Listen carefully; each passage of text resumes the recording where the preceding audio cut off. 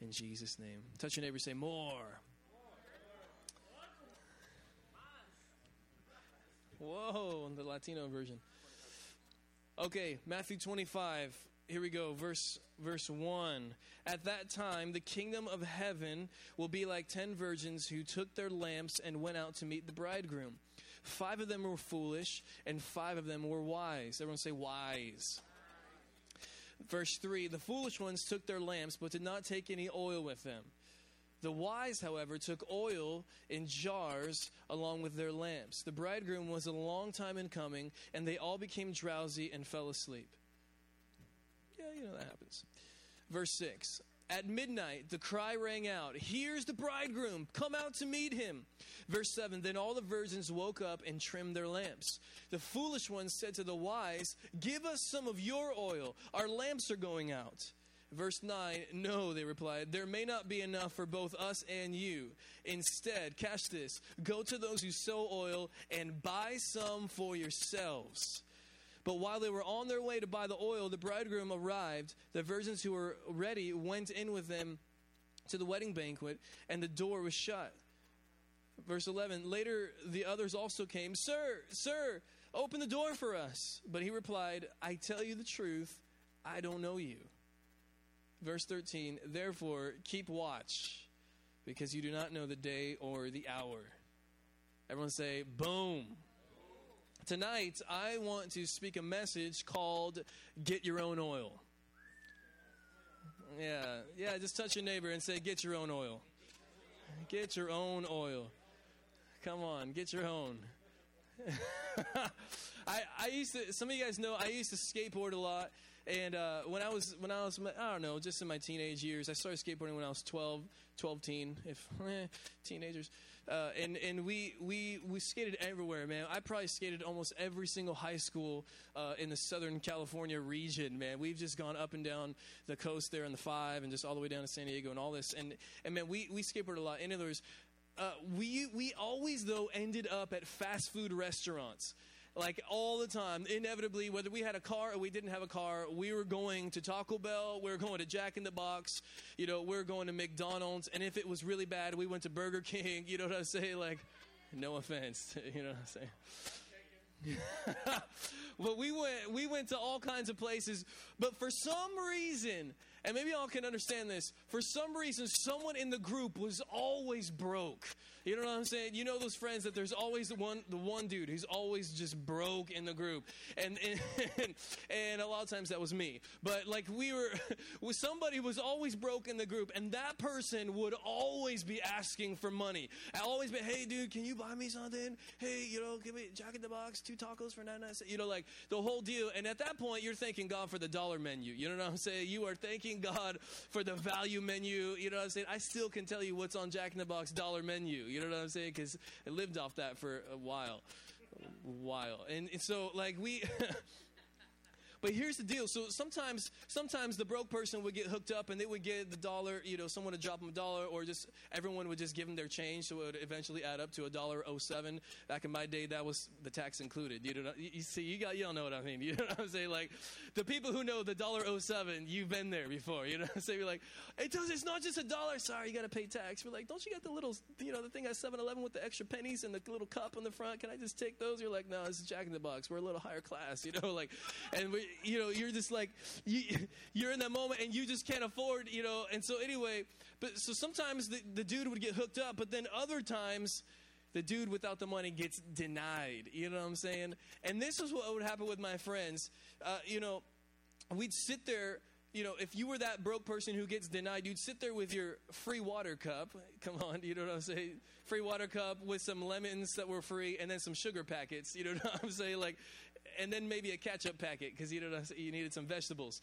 And so you're sitting there with your own little world. Poor people jokes. Come on, man. You know what I'm saying? Like, anyway, I grew up in the ghettos of Vista. And so we did this. But this is what would happen, man. You'll be sitting there next to your friend who was the rich dude in the group, who got the number 5 extra, super size, and then got curly fries with a Sprite. You know what I'm saying? And you're just sitting there. They got extra fries. They got this Mondo burger. They got this jumbo, Fanta, whatever. I'm messing with you. And they're sitting there all... Don't get offended, no. When they're sitting there with this whole thing, and you're sitting there with your ketchup packet, your free cup of water, your lemons, and your sugar, and you're sitting there like trying to snatch a fry. You know what I'm saying? Like, oh, hey, look, there's a bird, and you just like, and dude, our friends would get so angry. Like, it would get in fights. Like, there would be expletives coming, you know what I'm saying? Like cuss words, where they have to bleep them out. They'd be like, get your own fries, man. What's your problem? What the, man? And I'd be like, I'm sorry about that. I'm sorry about that. I mean, anyone ever been there? Okay.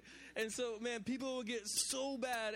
And man, because they would get so angry because, they buy you, a jumbo jack, a yumbo yak, $1, or I'll get you 2 tacos, I'll get you whatever, what I'm saying. But after a while, it gets annoying, you know what I mean? And so after a while, they're just like, denied, homie, And the reality is that could have been avoided if me or whoever would have done some chores, would have got a job, would have done some work and earned my own money so that I could get my own things.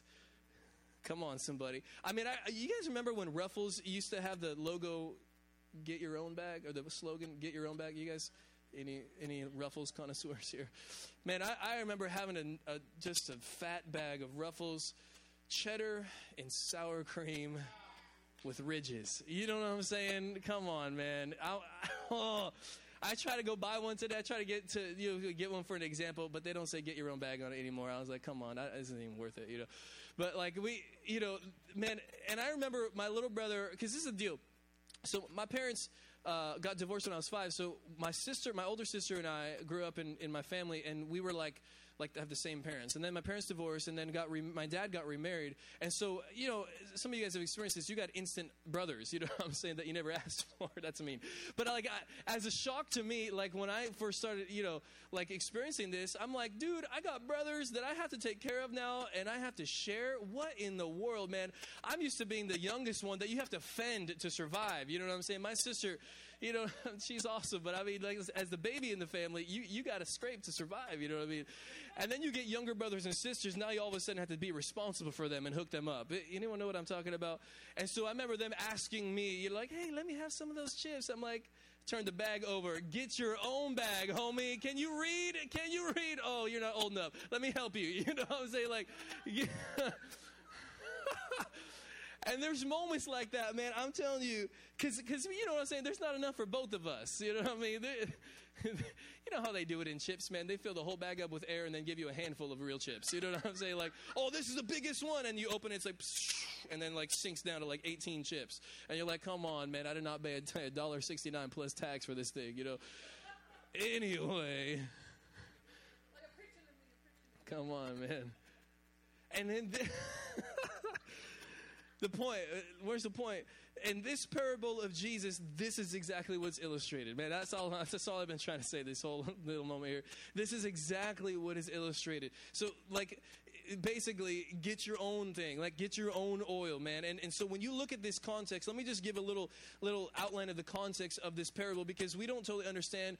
Because, man, you're talking about 10 virgins and this whole thing. Was that being like, this dude's going to have 10 girls? Or like, what is this? But let me break it down to you, because sometimes you can get out of context and we don't understand what's actually happening. Jewish weddings were a lot different than what we have today. And so what happens is the 10 virgins are actually the bridesmaids of the wedding. And so what would happen in this day is that the bridesmaids would be with the bride at her house. And they would be doing festivities or whatever they'd be doing. I don't know. It's like a secret. I don't understand what girls do when they do. You know what I'm talking about? They're doing their thing. They're getting dressed and whatever. So like... And they're doing their thing, but the groom would come at nighttime with his groomsmen to come and fetch his bride and bring him back. Because what would happen is, like a year before this, they would have got what's called betrothed, and kind of like the lovely couple in the back over yonder, they're engaged to be married. Come on, yeah. And so the thing is, they would call it being betrothed, but that means in a year from now they're going to actually engaged in the whole ceremony and the whole thing. So that's kind of what would happen. But in the meantime, during the year of when they, got engaged until when they actually had the ceremony, the groom would actually go back to his father's house, and he would actually build an attachment onto the house for where they were supposed to be living. This sounds a little familiar, like, Jesus, I'm going to go prepare a place for you. But he would go and do this. Now, when the time was right, they would come about a year later, and the groom would come to go pick up his bride. And he would bring his groomsmen and his best man, the whole deal. He would come at night, and they would come. So when they would come to her house, there would be what we just read. It said, "Hey, he's here, he's here," and there would be a shout to remind. Because at this specific story in Matthew 25, the groom took a little bit longer. You know what I'm saying? He had some things he needed to do, or whatever.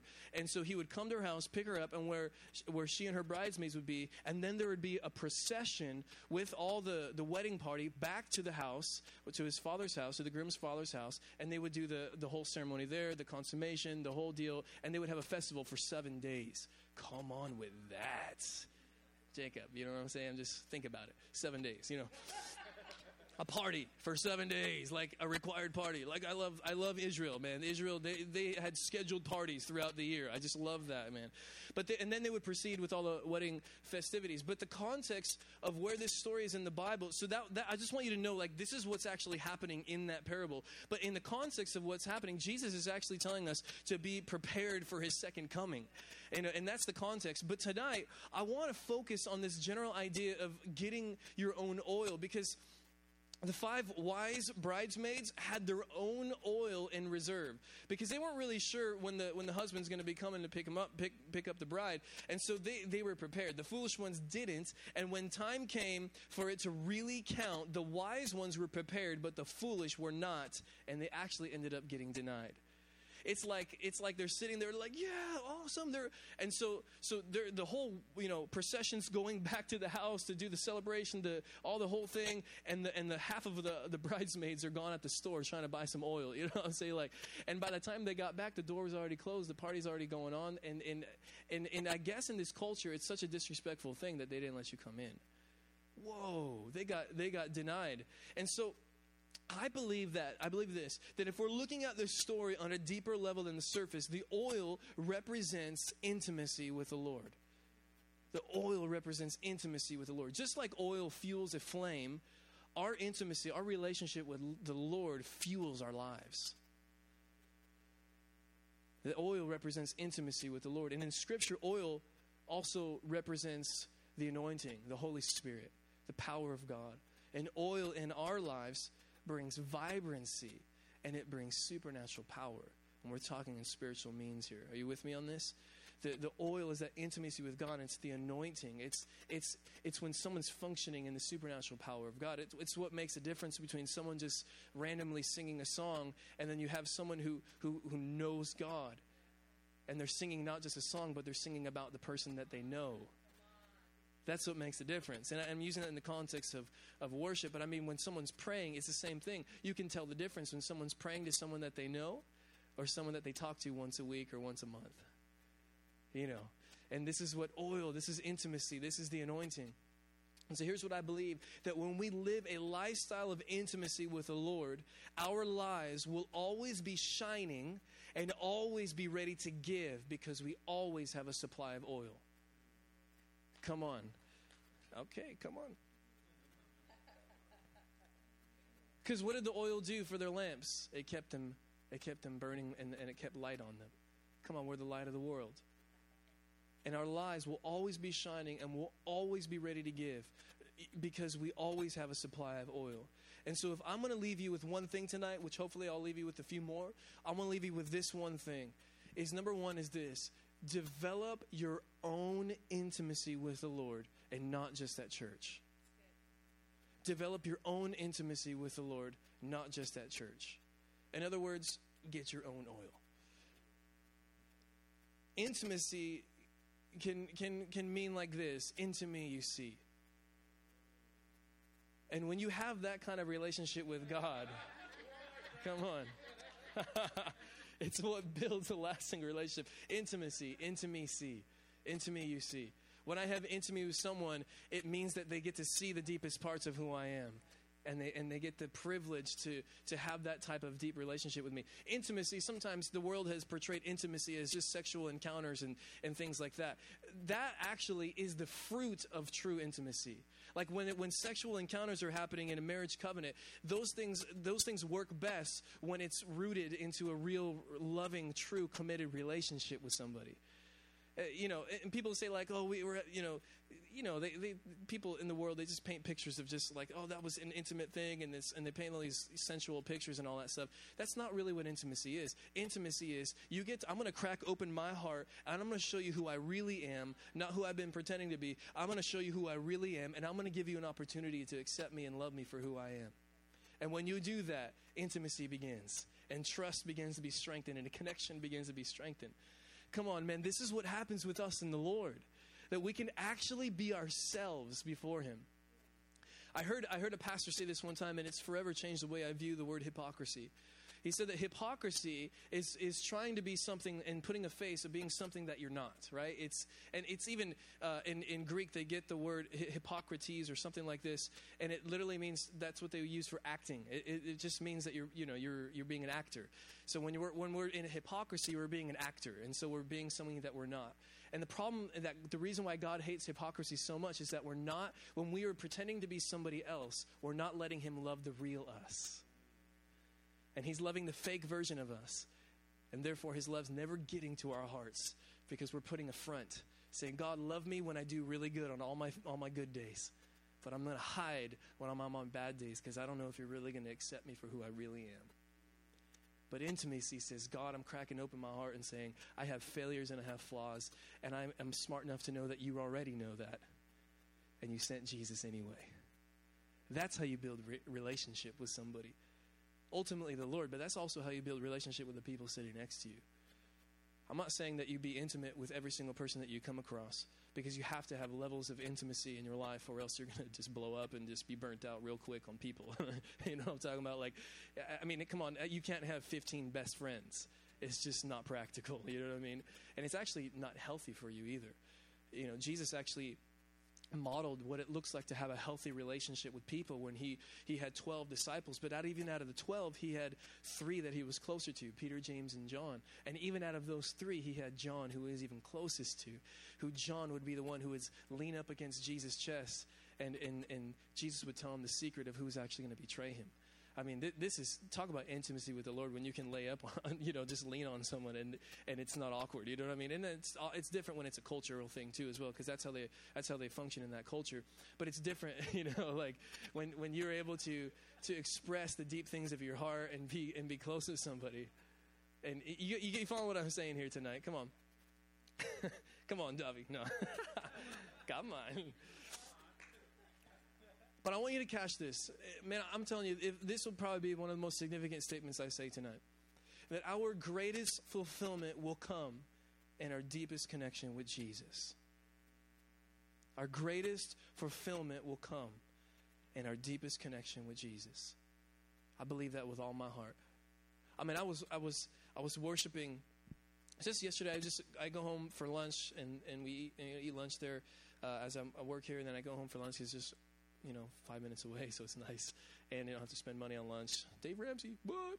And so like we're just doing that, and I remember just like, I'm just going to take some time to worship God. And I played like 2 worship songs on my little stereo, went in my little prayer room, and man, there was so much inside of me that I could not express what was going on inside of me, like tears and shouting and everything, kneeling, all that I could not express. There was something burning inside of me so much, man. I'm like, I know this might sound weird, but I'm like beating the ground and like crying my eyes out, going like, God, there's so much inside of here that I can't even express with anything that I could say in words. I couldn't, like, maybe if I was a drummer, maybe if I was a drummer, I could hit the drums as hard as I can to express the passion that burns inside of my heart for Jesus, man. Like, I don't know. I don't even know how to explain it, but I'm sitting there singing out this older Hillsong, is singing, I love you. All of my hope is in you.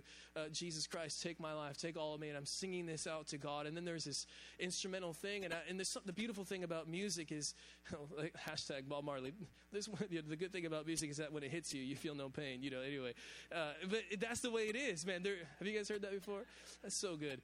And I just feel like it's the thing, that this expression of music that, man, I can't even say in words. And and I'm saying all this because there's a devotion, there's a passion that we were made for, to burn for this thing and to long for God. And it's found in the secret place. It's found in intimacy with God. It's found in seeking Him on your own and developing your own intimacy, and not just at church, because there are things I'll do in my secret place that I won't do here, man.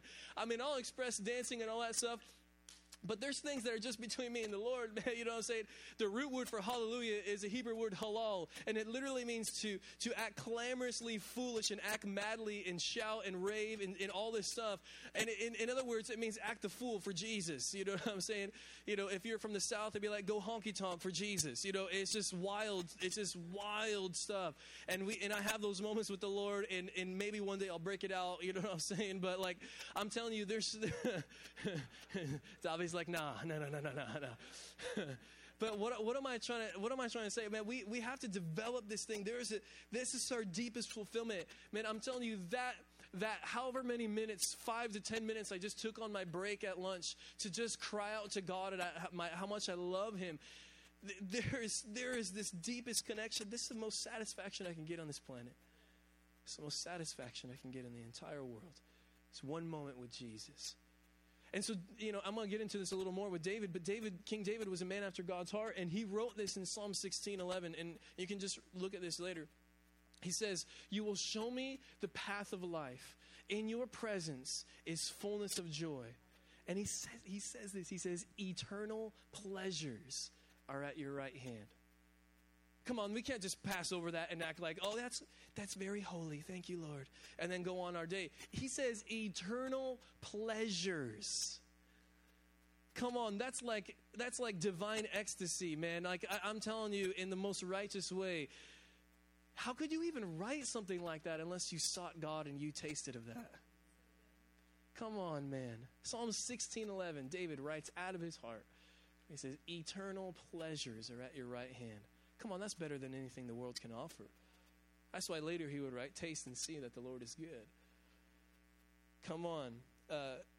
St. Augustine said this. He said, you have made us for yourself, O Lord, and our hearts are restless until they rest in you. I love that. This French philosopher, Blaise Pascal, said, there is a God-shaped vacuum in the heart of every man which cannot be filled by any created thing, but only by God the Creator, made known through Jesus Christ. Come on. That's not just for like getting saved. That's like how you live your life. Sometimes we just use that for an altar call, like, only Jesus will fulfill you. You need to get saved. Amen. I believe that. But then we forget about it. Like, we forget, like, dude, the whole day-to-day thing is Jesus is the most beautiful, amazing, satisfying person I've ever met. You know what I'm saying? And so here's the deal.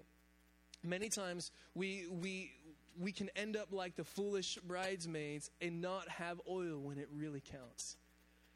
Because we can neglect the times with the Lord. And then just like them, man, you notice they went to the dudes who actually had oil. And they're like, hey, give me some. And sometimes we do this sometimes. We try to live off someone else's oil.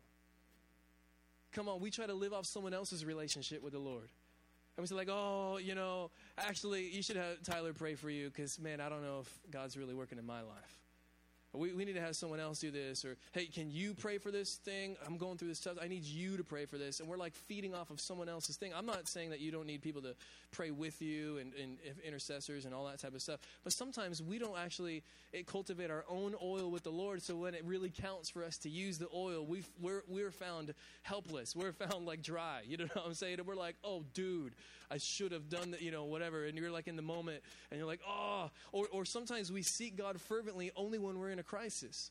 Notice how they started knocking on the door hard. They're like, hey, sir, let us in. And he's like, sorry. And sometimes that's what it is in life, that we seek God hardcore when we're in a crisis. And then when everything's good, we're like, I'm good to go. and it leaves us with no oil.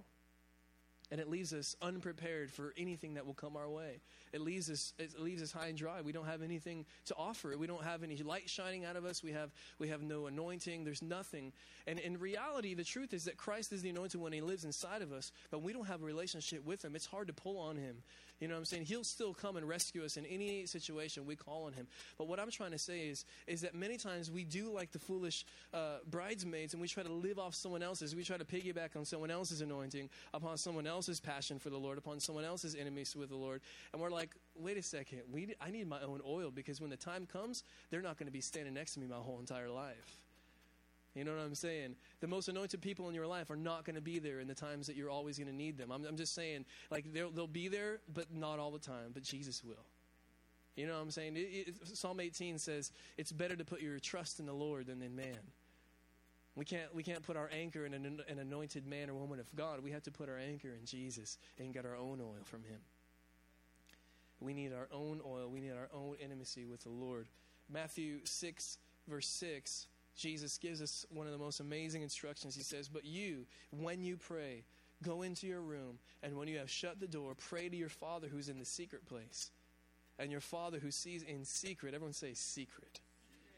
The Father who sees in secret will reward you openly. Come on with that. Where's the Father? He's in the secret place. I don't know where to find God. Well, go in your room, shut the door, and he's right there. Come on. He's right there. He's waiting for you. He's anticipating you. Here's some other powerful verses. Psalm 25:14. Psalm 25:14. The secret of the Lord is with those who fear him, and he will show them his covenant. The secret of the Lord. So sometimes we say it's not just us opening our hearts and revealing the deep things of us. Coolest part, God opens his heart and says, I'm going to show you the deep things in my heart and the secrets that I don't tell everybody. Come on. So here's an example. They're sitting at the Last Supper. Jesus is with his disciples. They're doing the breaking the bread and the juice and the whole deal. And Jesus says this statement, and I referred to it already. Jesus says, I'm telling you guys the truth. One of you guys is going to betray me.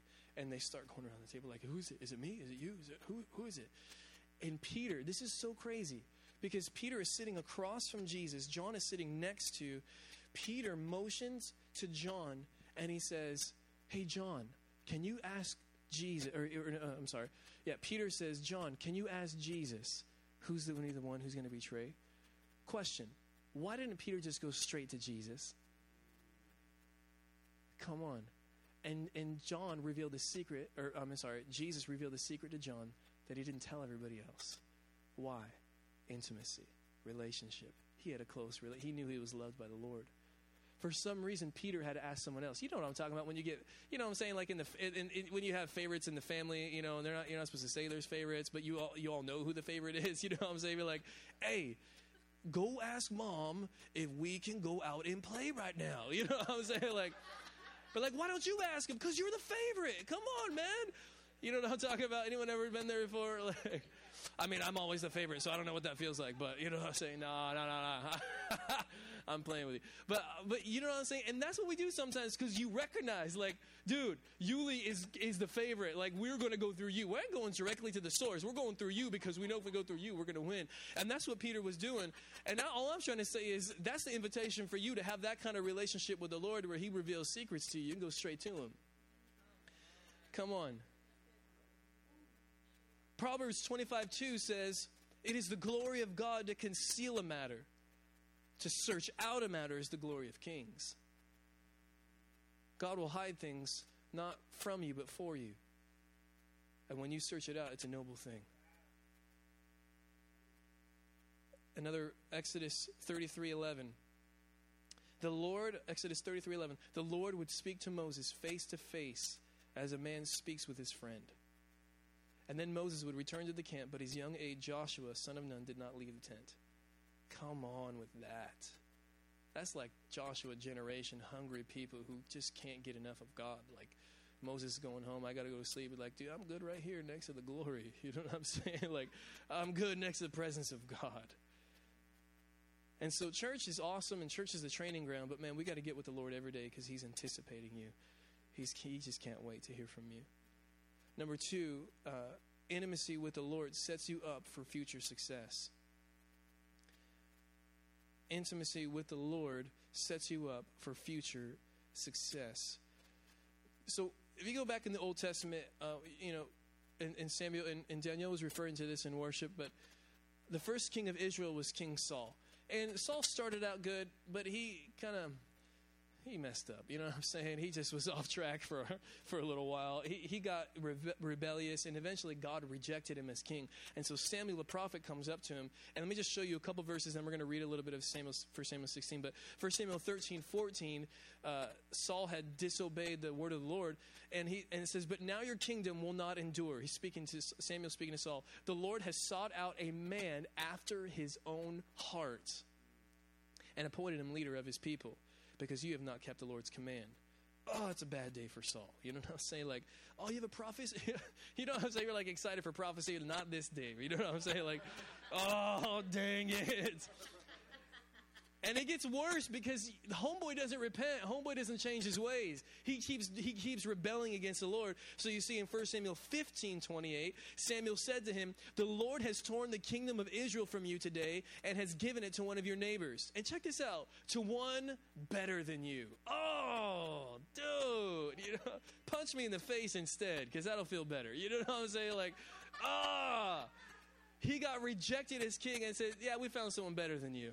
Like, you know what I'm saying, dude? Like, and so, man, so you fast forward to 1 Samuel 16, and the prophet Samuel is now on the search for a new king of Israel, because all that Samuel knew about this was there was a man after God's heart, and there was someone who was better than Saul. So this is all he knew. He's like, okay, I'm going on search. The Lord told him, go to Jesse's house. Okay, I'm going to go to Jesse's house. And Jesse had 8 sons. And so Jesse's like, okay, they're kind of presenting his sons before the prophets so that we can see, like, if this is going to be the one, it's going to be the one, And so he presents all of these sons before him, you know what I'm saying? These buff dudes, warrior guys, kind of like Davi, you know what I'm saying? It's just like coming up and come on.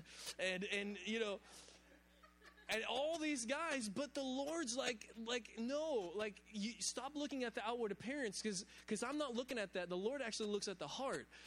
And so he's like, okay. And so when you read, if you catch up in verse 10, 1 Samuel 16:10, it says, Jesse had 7 of his sons pass before Samuel, but Samuel said to him, the Lord has not chosen these.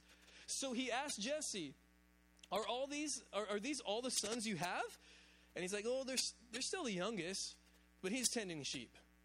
And Samuel said, send for him. We will not sit down until he arrives. Verse 12, so he sent and had him brought in. He was ruddy, with a fine appearance and handsome features. Tyler, hey, come on. And then the Lord said, rise and anoint him. He's the one. And so, come on, verse 13. Samuel took the horn of what? That's it. He took the horn of oil and anointed him in the presence of his brothers. And from that day on, the Spirit of the Lord came upon David in power. Come on with this. David was found as a man after God's own heart, and he was better than Saul. When Paul's preaching about him later in Acts 13:22, he says, when he had removed him, Saul, he raised up for them David as king, to whom also he gave testimony and said, I have found David, the son of Jesse, a man after my own heart, who will do all my will. Come on, the context is that David is found tending sheep. And I would add that he was found as a man after God's heart. But here's the crazy part. He's in there, and all he's doing is tending sheep. That's all the commentary that the Father talks about his son. But the Lord had a different commentary about David. The Lord said, I've actually found someone who is after my heart. I found someone who will do all of my will, who's completely surrendered to my entire will.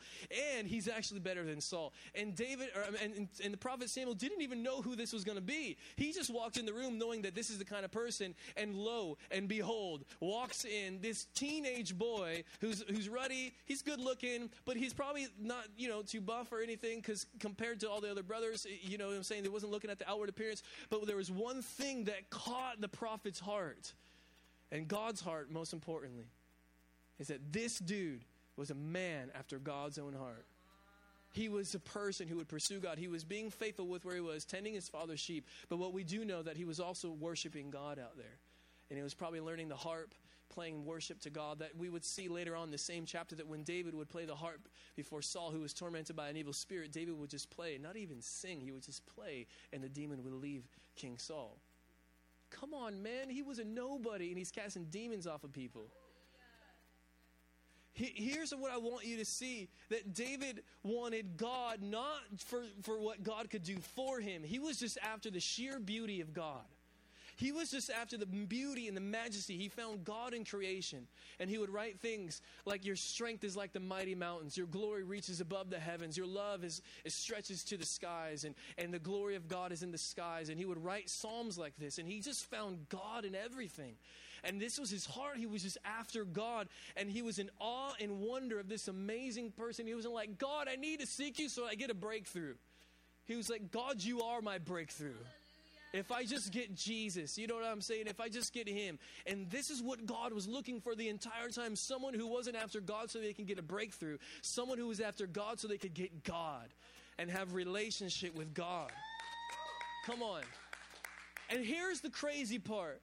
His own father didn't even consider him to be the king. His own father didn't consider him to be chosen or anointed. Can you imagine that? He runs by all 7 brothers, and then he didn't even think of bringing David before the prophet. He didn't even think of it. The prophet had to bring it up. Do you have anybody else? Oh yeah, Davy. You know what I'm saying? Like, his own father didn't consider him. You read later in chapter 17 that his own brothers didn't highly regard him. He was the youngest. I want you to catch this. He was willing to be a nobody. He was willing to be a nobody. He sought God, not for status, not for image, not for approval, not for acceptance. His seeking God was a pure thing. It was pure heart. He really just loved God. And his heart was fully surrendered. Come on. And this is the person who the God of the universe named his very own son after. Messiah is called Son of David. For all eternity, David's name is attached to the most important person in the universe, Jesus Christ, the Son of David. Come on, that's a reputation. That's a clean heart. That's a pure heart. Like, God, I don't need anything else but you. Oh, is that how your heart is? Cool. I want to make your name great. And you didn't even ask for it. And it's all because of relationship. He literally had his own oil from God. And David was being prepared for something greater than he knew. I want to encourage you, got to cherish the hidden times. Cherish the hidden times. In contrast, King Saul didn't have the same passion and heart for God. Like, David speaks of him because the Ark of the Covenant was the box that housed the presence of God, so to speak, or was representing the presence of God. And in 1 Chronicles 13:3, David's bringing the Ark back to Jerusalem because he's taking over as king. And he says in 1 Chronicles 13:3, he says, "It's time to bring back the Ark of our God, for we neglected it during the reign of Saul." King Saul was not dedicated to the Lord like David was. Do you see that? Did it go up there? They neglected the presence. They neglected the presence. And then when it came time for Saul to use extra oil, he didn't have any left. Are you with me on that? His leading got shaky because his relationship with the Lord got shaky. Come on. It's so crazy that King Saul in his days, he actually turned to a witch, to a medium, to consult. And it was so crazy because Prophet Samuel had already died, and Samuel would be like his connection to the Lord, basically. And when Samuel died, he went to a witch, and it's this thing called necromancy. And basically, he's calling on the spirits of the dead to come back and talk to him. It's just in the Bible, man. Come on, the Bible is not G-rated. You know what I'm saying? Like, and he goes to a witch of Endor, and they call up the spirit of Samuel from the dead. And you know what's crazy about this? The spirit of Samuel appears to them, and you know what happens? He still gets rebuked from Samuel the prophet, through a witch. You know what I'm saying? Like, he gets rebuked again. I'm like, oh, Saul, dude, come on, man. Repent, please, for the sake of Jesus. It's like, man, But I'm telling you this because this is how far off Saul was. He was so far off that he went to go call up spirits from the dead in order to hear a word from the Lord. I mean, that's how you know you're whacked out, man. When you start going to witchcraft to try to find Jesus, you know, so you're like, well, all roads to lead to what? Like, no, that doesn't work, bro. But when they go to get on the plane, it's not like, I'm just going to get on whatever plane. It's going to take me to Mozambique. But like, no, dude, a specific plane is going to take you to a specific place. You know what I'm saying? All roads do not lead to the same place. That is illogical. You know what I'm saying? Like, and man, but here's the point though. King Saul did not have the same passion and heart for God that David did. And it blew up his entire life. It blew up his entire life because when it was needed, like when the 5 foolish virgins, they needed the oil, they didn't have it, and they got shut out, they got denied. When King Saul needed relationship with God, he needed repentance, he needed to get right with God. He didn't have any. He didn't have any reserve to pull from, and he started going to demonize people to find God. I mean, that's how whacked out it got. And man, when I'm telling you, when people don't have seasons in their life where they're willing to be a nobody and have Jesus be everything, it'll set them up for a faulty foundation in their future. It's the way it is. David, let me say this, David's shepherding season prepared him for his destiny as king. He would not be able to be the king he was if he didn't have the heart he did when nobody cared and nobody saw. The question is, are we willing to have a passionate heart after God and have nobody give us approval for it? Except for the Lord himself. This is the heart of David, man. This is the heart of somebody, because when opportunity called, David was ready because he had oil. Did he mess up? Yeah, but you want to know what the first thing he did when the prophet rebuked him? He got on his face before the Lord and he repented. Psalm 51 says, I didn't sin against anybody else but you, God. I'm telling you, that's how you know your heart's connected to somebody. When you know it's not about everything else. It's really about your relationship with God. And he writes this in Psalm 51 about his adultery with Bathsheba, but he repents, and his repentance is so powerful, man. He's just like, God, I messed up and I sinned against you alone, God. Come on, man. He was deeply rooted in his relationship with God way before he got a title of recognition. Are you with me on this? Come on, man. The intimacy with the Lord prepares you for future success. When you have this type of relationship with the Lord, it sets you up for wise decisions in the future. Because now you're not basing your decisions on your emotions and how I feel in this moment or what I want and what I don't want. It's like, God, what do you want? Because I trust in everything you say. You're amazing, and everything you have for my life is good. And I know that not because the preacher told me, but because I experienced it myself. I've already tasted and seen that the Lord is good. Come on. It sets you up for future success. Because there's going to be times that you're going to be tested in this. There's going to be times when it's going to be pushed and this type of stuff. But man, David, he went through hell, if I could say it like that. Saul was trying to kill him for 13 years before he took over his kingly role. I mean, what?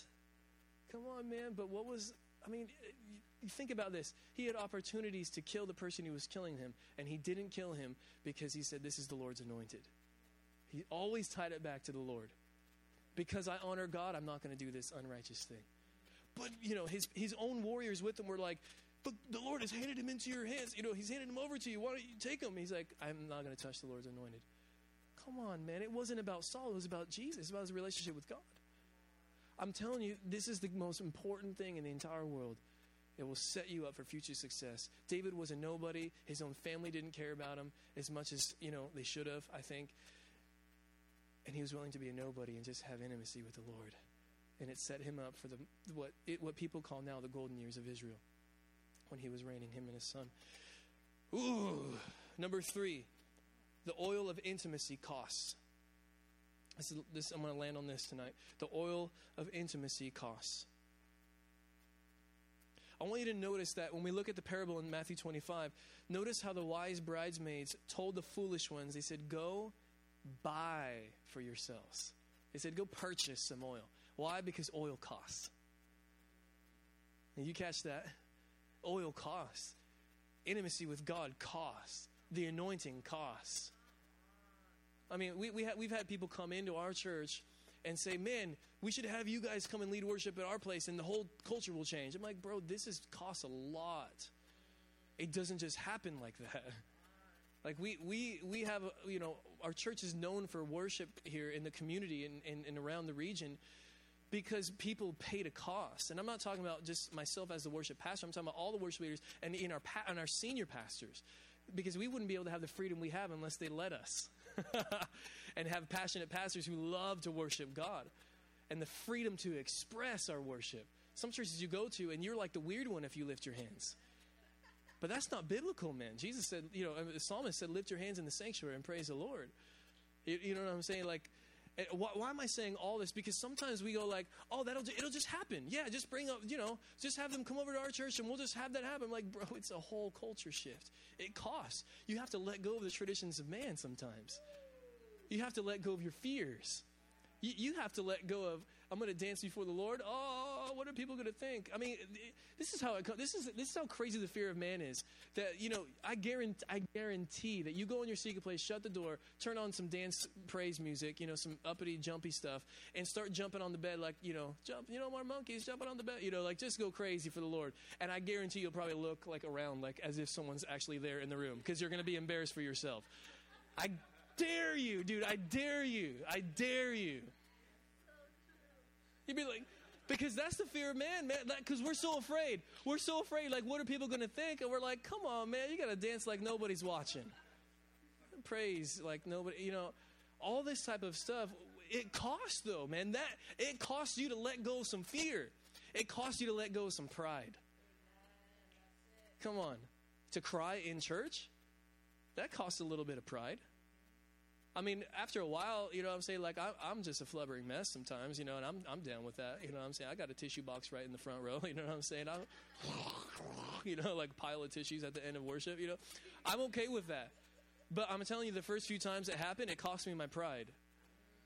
Because I'm like, dude, I'm the new person, and everyone sees me crying. Of course, now they're going to talk to me and pray for me. Dang it. Like, I just didn't want to be that dude. You know what I mean? Like, it'll cost you sometimes relationships. Sometimes it will, and God will put his finger on something and say, hey, that's not good for you. Can you let that go? I mean, I've had that. The Lord has told me, can I have that? No, Lord. Which is an oxymoron. Like, no and Lord don't work in the same sentence. You know what I'm saying? Like, and I remember taking all this stuff that related to this relationship and throwing it in the trash can. And just weeping because I knew it's something ripped out of my soul when I threw all that stuff away. But I have to go back to the point, wait a second, what matters most in life? Jesus. Because I'm not going to be standing in heaven going, saying oh, I wish I had this girlfriend. I wish I had this baby. Like, man, come on. You're going to see the beauty of Jesus. You're going to forget all that stuff.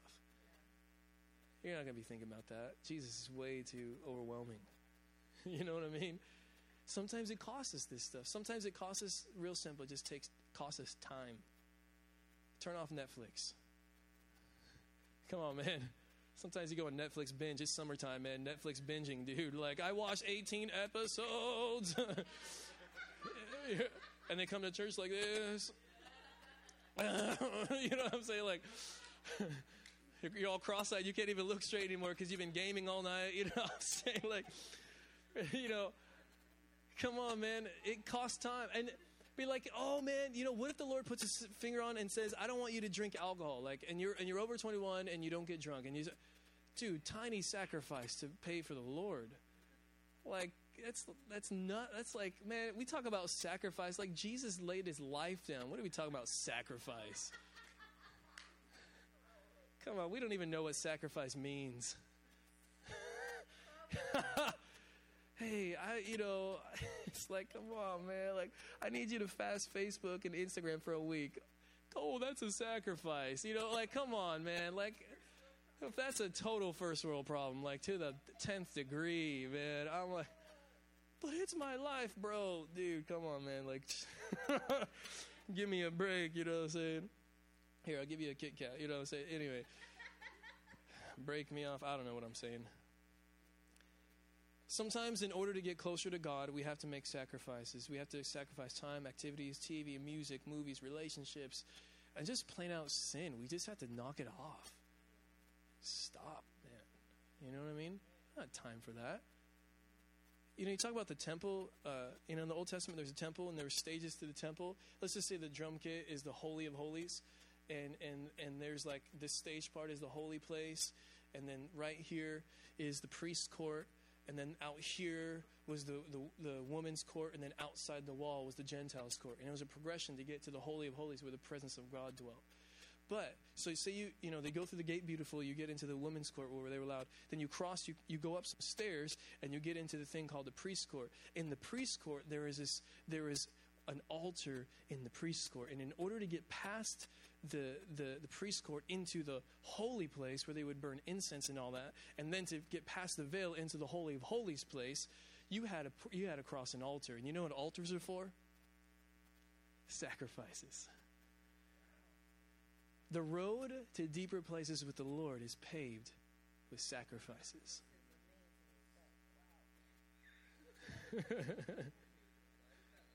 You with me on this? You want to go deeper to the Lord, you got to let go of some things. You know, like Rochelle and I joke around sometimes because when she's pregnant, she can't fit through spaces. You know what I'm saying? Like, is that okay, Hans? She's like, she can't fit through spaces like she used to. Be like, oh, I'll go get that for you. She, boom, stuck. Son? You know what I'm saying? This is like... And I'm saying, like, sometimes we can't fit through places. And I'm not saying, like, he's awesome. I'm not trying to make a correlation here. But sometimes we can't fit through places, so we got to let some things go. You know what I'm saying? Obviously, not my son, but you know what I'm saying? Like... Anyway, y'all get what I'm saying. The oil of intimacy costs. And when I want to catch this. When I said yes to Rochelle, I said no to everybody else. How many understand that's a cost?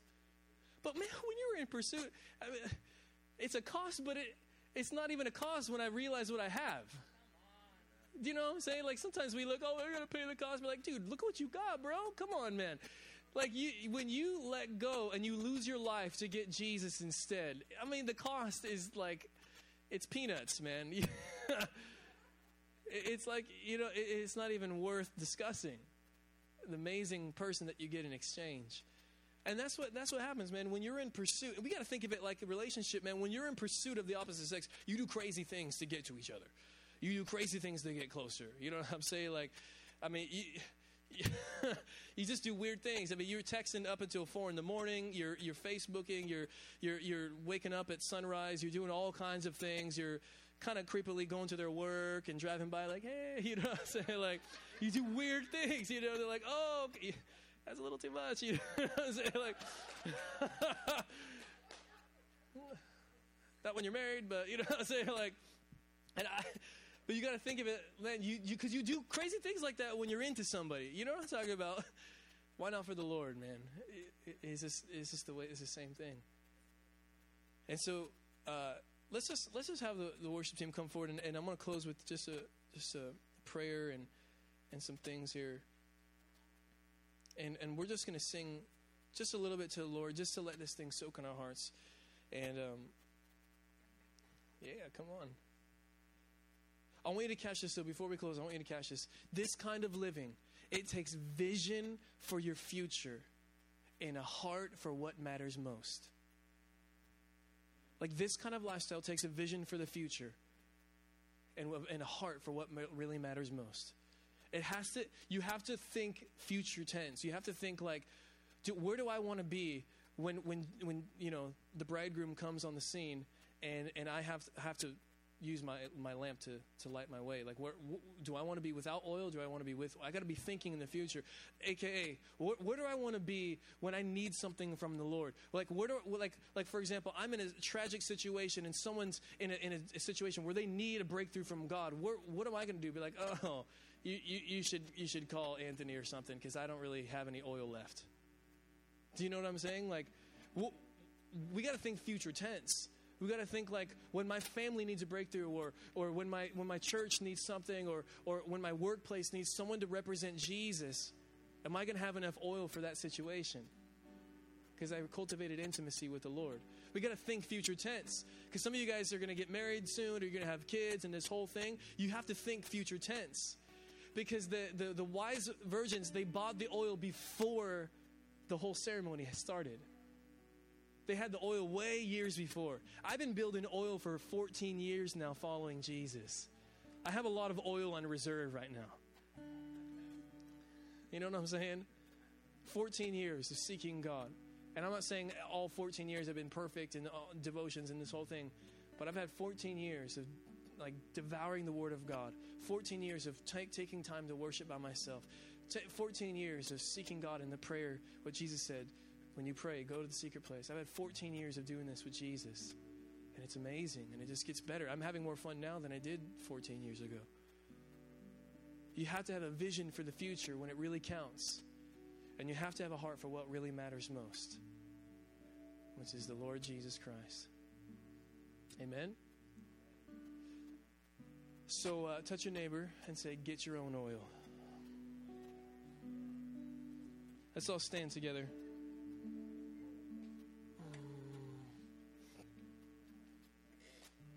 I'm going to pray for you, and then we'll just sing a little bit together, just our love for Jesus. And God, I thank you. Just open your hands to the Lord tonight. Father, I thank you. I love the times of impartation where we can pray for spiritual gifts and all that stuff. But God, I know in my heart that I can't transfer my history with God to the people here tonight. But I can inspire and bring a vision for it, God. And so my heart is, God, that you would stir our hearts tonight. With the heart of David, in Jesus' name. God, I thank you.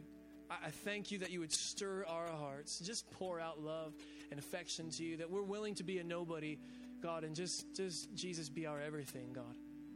I thank you, God. I thank you for the oil of intimacy with the Lord.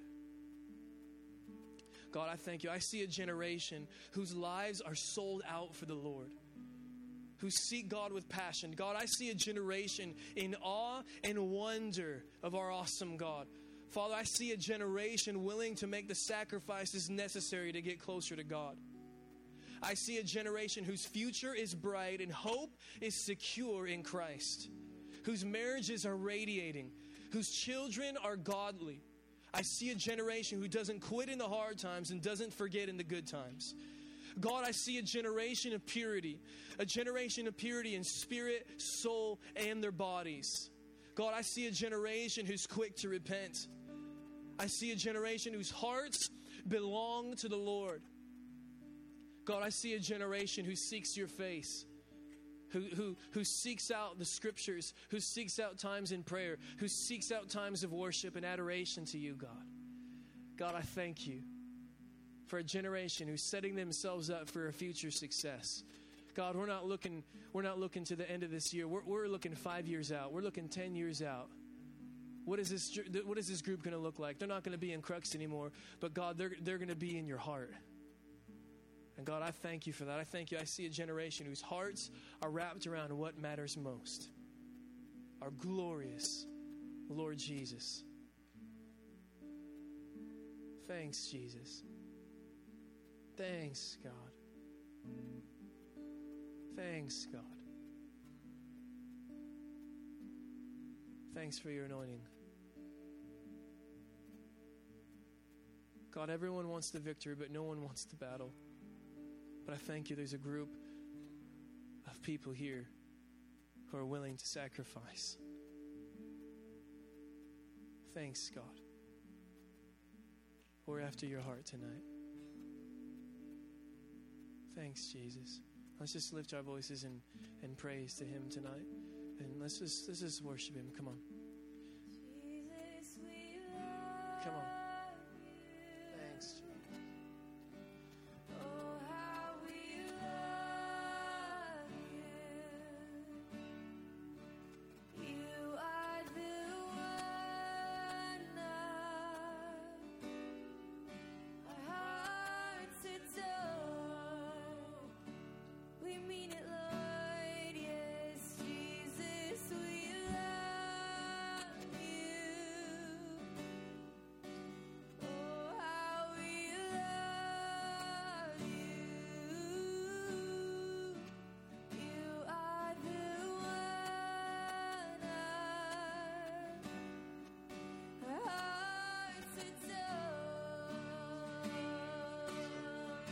Thanks, God. Thanks, God. Come on, if you need to come out of your seat, if you need to just kneel before the Lord or whatever, this is your moment just to like be free before Jesus tonight. We're going to continue. I just want to just say like, we have like 5 more minutes here tonight. Obviously, it's what you do at home as well. But tonight, if there's things you need to lay down before the Lord, if there's things you need to let go of, this is your moment. This is your moment to give it to God and just say, Lord, I'm laying it down for you tonight. Let's do that tonight. Father, thanks for that. And thanks, we love you because you first loved us. Thanks for the mercy of the cross. Thanks how you wash our sins away and you give us brand new starts. Our hearts come alive with you. Our hearts come alive with you. Come on. Let's just do it. Let's give him devotion tonight. Come on.